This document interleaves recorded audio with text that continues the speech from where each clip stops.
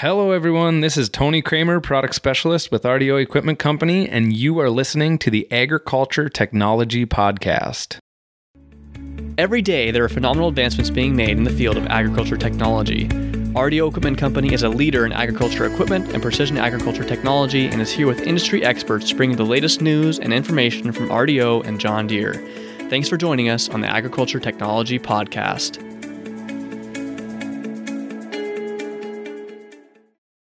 Welcome back to another episode of the podcast. This is episode number 46, and today we are going to be talking about soil health.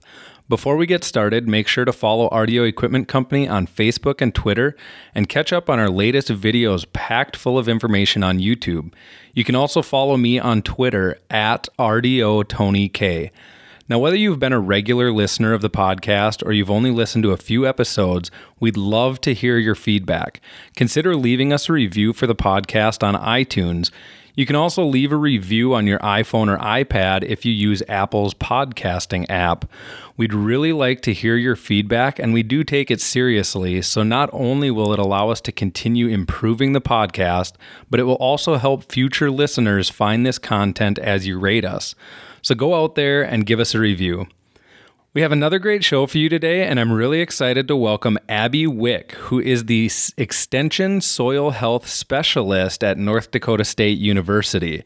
Thanks for joining us on the show today, Abby. To get started, I'd really like to hear a little bit more about you and your background and how you got involved in this industry. Gosh, I got involved in kind of a roundabout way. So I'm one of the city kids. I grew up in Cleveland, Ohio, not having anything to do with agriculture, never growing up on a farm. And from there, I went to school in Colorado and Wyoming, and then moved to Virginia for a job at Virginia Tech. And I used to do all mine land reclamation. So I worked on coal mines, titanium mines, and it wasn't until I moved to Virginia that I kind of got involved with prime farmland reclamation. So putting back prime farmland onto mine land and making it work and achieving productivity. And from there, this job came up at North Dakota State University, and I thought it looked kind of interesting and wanted to get a little more into agriculture. So that's what moved me up to Fargo about 5 years ago and into this position at NDSU.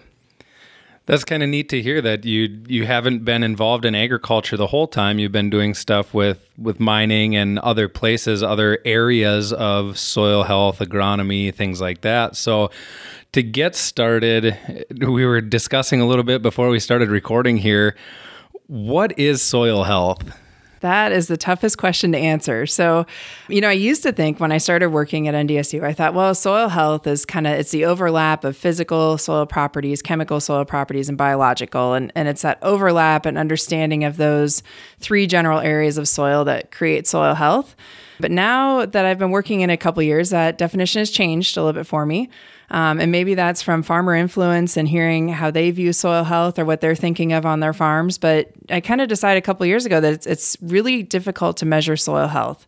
And when a farmer comes to me and says, I want to achieve soil health, I don't know what to do. I don't know how to help them because soil health is challenging to measure. It's not something that's really that year after year you can see progress. And so my definition has changed a little bit to be more of a set of management practices that help us achieve on-farm goals, which ultimately protect the soil resource. And so is that using reduced tillage? Is it using cover crops to diversify rotations? Is it diversifying a rotation?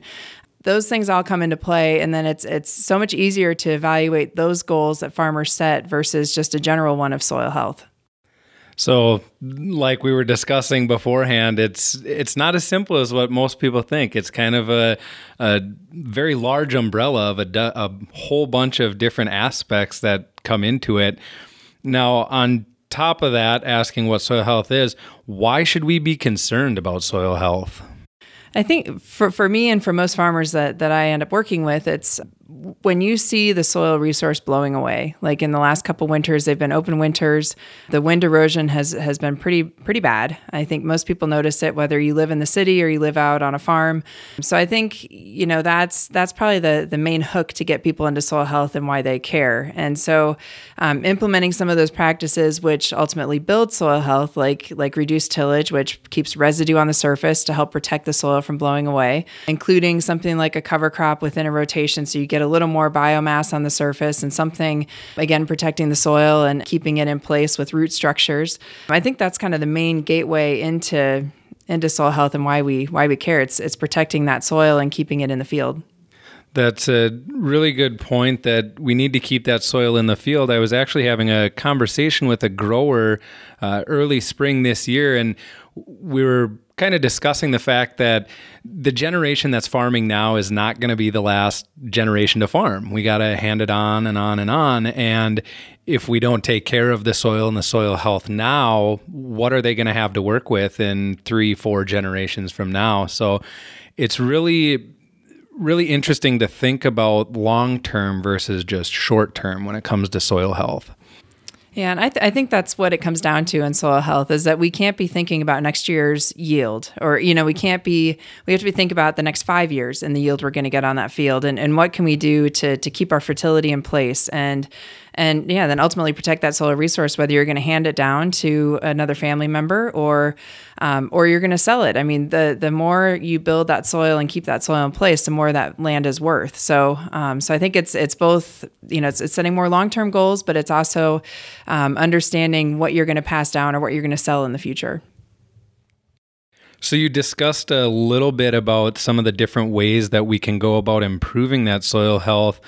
Let's dig a little deeper into that and tell our listeners a little bit about the different types or different practices that we can do, whether it, like you were saying, the cover crops or the reduced tillage or no-till, things like that. So getting started with those, talking cover crops. I know you deal a lot with cover crops. You're doing a lot of research, trying to figure out what the best way to go about it is. Let's talk cover crops and how we can utilize those to improve soil health. Okay, and I think that's a great place to start. Most farmers that I work with, if they're interested in reducing tillage or building a soil health system, I think cover crops is a great place to start. It's a short-term investment, right? I mean, you're not buying a new piece of equipment to do cover crops. You're buying seed, you're getting the seed out there, and you always have a way to terminate it. So with cover crops, I think it's a matter of looking at your rotation. A lot of guys in our area are corn and soybean. So how do we get cover crops into that where corn and soybean take up a majority of the growing season? So that's where we start looking at interseeding corn and getting a cover crop established in corn so that it can overwinter with something like a winter annual. In our case, we predominantly use cereal rye. And then using the cereal rye in the front end of the soybean as a cover crop to grow and use moisture, manage moisture, and protect the soil from erosion in like April when we get quite a bit of wind erosion. So it's figuring out ways to get a cover crop in your existing rotation, if you can. And then it's also thinking about what could you change in your rotation depending on the type of soil that you have. Like say you have salts in your soil, maybe you put back a small grain in rotation because that ground is just more suitable for small grains. So then it's looking at on a field by field basis where you can put back additional crops into rotation, and then how do you fit cover crops in after a small grain, which in our region is fairly easy to do. So that's one of the really, like you said, in this area, some of the stuff that's catching on is that cover crop in season type stuff. Going to the next level, you were talking about different tillage practices. Maybe it's a minimum till, no till, strip till, lots of different options there. What are you seeing, or what are some of the practices that we can do to improve soil health when it comes to tillage? For tillage, I think it's looking at what can you add to what you already have. And so for a lot of farmers, they may be modifying a side dress unit to get cover crops in. And then by including the cover crops, then that can take away tillage pass in the fall. It's looking at how can you do things more efficiently on your farm and save money. So by reducing tillage in the fall, you're saving money. It's not costing you to go out there to work up the soil or to get it prepped for next year, but you do get out there and you put a cover crop down, and that cover crop is kind of the gateway into a reduced till system. So with the cover crops and the varying tillage practices, with you guys at NDSU Soil Health Extension, what have you guys been seeing with the fertility in the soil, anything salinity issues or erosion, whether it be tillage practices or cover crops? What are you guys seeing out there in your research?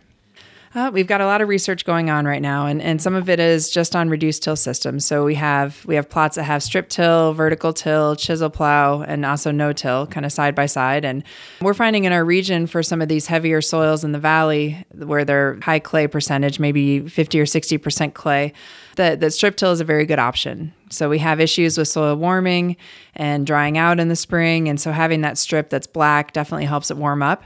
But then having the residue between the strips is really helpful for preserving some moisture for later in the growing season, like now when we're really dry and you need a little extra moisture in that soil to keep the crops growing. So strip till seems to be a good option. Vertical till is also a great option for people that want to size residue, and we're finding great results with vertical till.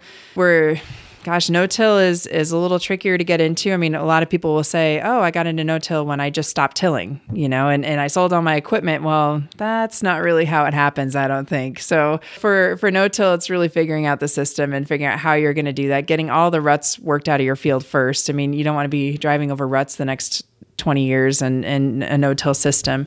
So it's, we're seeing great things in no-till. We're seeing excellent things in farmers that are trying no-till on some of these really challenging soils, but they are relying very, very heavily on cover crops to use moisture, or some of them are relying on tile drainage. So you bring it up, I got to ask, especially being in this area, we're known as more of a conventional tillage area. A lot of guys you got to get that soil black so it warms up and we can get some crops in. When someone comes to you and says, I'm having issues, I want to improve my soil health, when you bring up the tillage aspect of it, what do they say? How do you get them to kind of jump on board when it comes to adjusting conventional tillage habits? Oh, it's tough because, even guys that have been long-term no-till still struggle with it, sometimes their crop doesn't look as good as the next guy's. And so it's hard. That piece is hard because it's something that's, I think, ingrained in us. Everything that you read, even children's books have plows in them, it's just, that with a little kid that everything has a plow in it. So I think it's talking through the system, figuring out whether it's backing off on one tillage pass, in the fall. Maybe you don't work the soybean ground and you figure out another way to get your fertility in for your corn. Maybe it's including cover crops to make sure that you don't have to do that pass. So you're going to use moisture through transpiration by the cover crop, through drainage down the root channels, through some evaporation. Instead of just with tillage, we're just relying solely on evaporation for water management. So it's really thinking through the system. And that's my job, is to help farmers think through that for their own systems and figure out what they're comfortable with and what they're willing to try, and to not push them too hard, because I know how tough it is to change. So, and how tough it is to learn all these new things. I came from mine reclamation and got into agriculture, so I know how hard it is to learn. And it's just being that sounding board and trying to think through all the options and all the things that could come up, and trying to come up with the best possible situation for the current year. So that brings me to my next question. You talked a lot about maybe you reduce to a single pass tillage or something like that. I know you guys have been learning, and I've gone to a number of your meetings and things that you guys have done with research, and it's not necessarily quitting tillage in a whole. It's maybe you back off, like you said, down to that one pass, or maybe you adjust. You go from a broadcast fertilizer to a strip till or something like that. So I know we maybe answered this question already, but how does equipment, anywhere from the tractor, the types of tires, the tracks, to the implement we're pulling, how does equipment play a part in soil health? Oh, I think equipment plays a big part, and I don't know who they are, but people told me when I started, well, you're going to have to figure out how to get these systems to work for the farmers. You're going to have to figure out how they're going to interseed cover crops. You're going to figure out how to do the reduced tillage. And I thought, you know what? I don't know a lot about equipment, but farmers do. And so farmers are the ones that are going to figure out how to make their equipment work for that system. So whether it's taking, a sprayer or something and adding a box onto it to broadcast cover crops, or buying a new unit that helps you cover ground, or modifying a certain piece of equipment you have to make it a strip till unit, or, I think it's taking what you have, figuring out what you can invest in it, looking at new equipment, looking at old equipment, and finding out a combination that works. But it's been kind of fun watching the farmers do all the tweaking of what they have and figuring out what they're going to do. And it's pretty common that I show up to a shop and I see some new piece of equipment or something that's been modified, and that's how I learn about equipment. But I think it plays a huge role, because if you can't get these systems to work and you don't have the right equipment, or even, the right planter to get through the residue, then that's important. It's really important to get those things in line and ready to go. So staying on the lines of equipment and how that plays a part in soil health, is there anything out there precision agriculture wise that these growers are using to help soil health? As far as the precision work, I think there's, I have some farmers that are starting with some variable rate of seeding cover crops. So like cereal rye that they're dropping into corn between 5 and 8 leaf or it's high dress time. They're varying the rates of cereal rye that they put down, going heavier on some of the higher clay soils, a little bit lighter on some of the sandier soils so that they make sure they don't dry it out too much, but get the moisture usage they need. So I think that that's where some of the precision work is coming in with the soil health practices. As far as, as tillage practices, I know some vertical till units you can adjust on the fly or, do a little more aggressive tillage in some areas and less aggressive in other areas. I haven't worked with many farmers that are using that, but I think that that's an excellent option. The more flexibility you have, the better off you're going to be in implementing these practices. Yeah, that's one of the things that John Deere recently released is the TrueSet tillage. So I know it's not the greatest term to use with you, but the John Deere rippers, the disc rippers, those as well as the field cultivators, they have TrueSet tillage where we can start doing variable rate tillage. So like you said, you can write those map-based prescriptions to dig a little bit deeper, dig a little bit shallower. So the technology is evolving and precision agriculture is a big part of that. So with all of the research you've done, all of the farmers that you've been working with, are there any success stories that you'd like to share with us? Oh, gosh. I feel like there's been a lot of great success. And part of it's because we've had a really long fall the last couple of years. And so that's been great for cover crops. I've seen a lot of great things out of farmers and the innovation and the commitment on their part has been outstanding. So there are several farmers that I work with that have included new parts to their system, new different cover crops or even cover crops at all. A set of farmers that I work with down in the Wahpeton area, they went from tillage. He was never a heavy tiller, but he did some tillage and all of a sudden he saw that something wasn't working, that he had to change something in his system so that his sons could farm that land. And so he included cover crops. That was his first step into this kind of soil health. But he went to a lot of meetings and got a lot of information before he made that step. And so seeing that work on their farm over the last several years has been really impressive. I know that they're constantly learning and constantly changing, which I think that's important. But I think at the end of the day, their mindset is, I'm going to make this work, not I'm going to give it a try. And so that's the first thing I hear from a lot of guys getting into this, that as long as you go into it saying, I'm going to make this work, then you'll make it work. I know there's a lot of research out there, a lot of information out there that you guys are putting forth with soil health. If any of our listeners want to learn more about soil health or maybe some of the research that you guys are doing at North Dakota State University, where can they go? Who can they talk to? So we have a great webpage that's up. It's ndsu.edu/soil health, or you can just search NDSU soil health and it'll come up.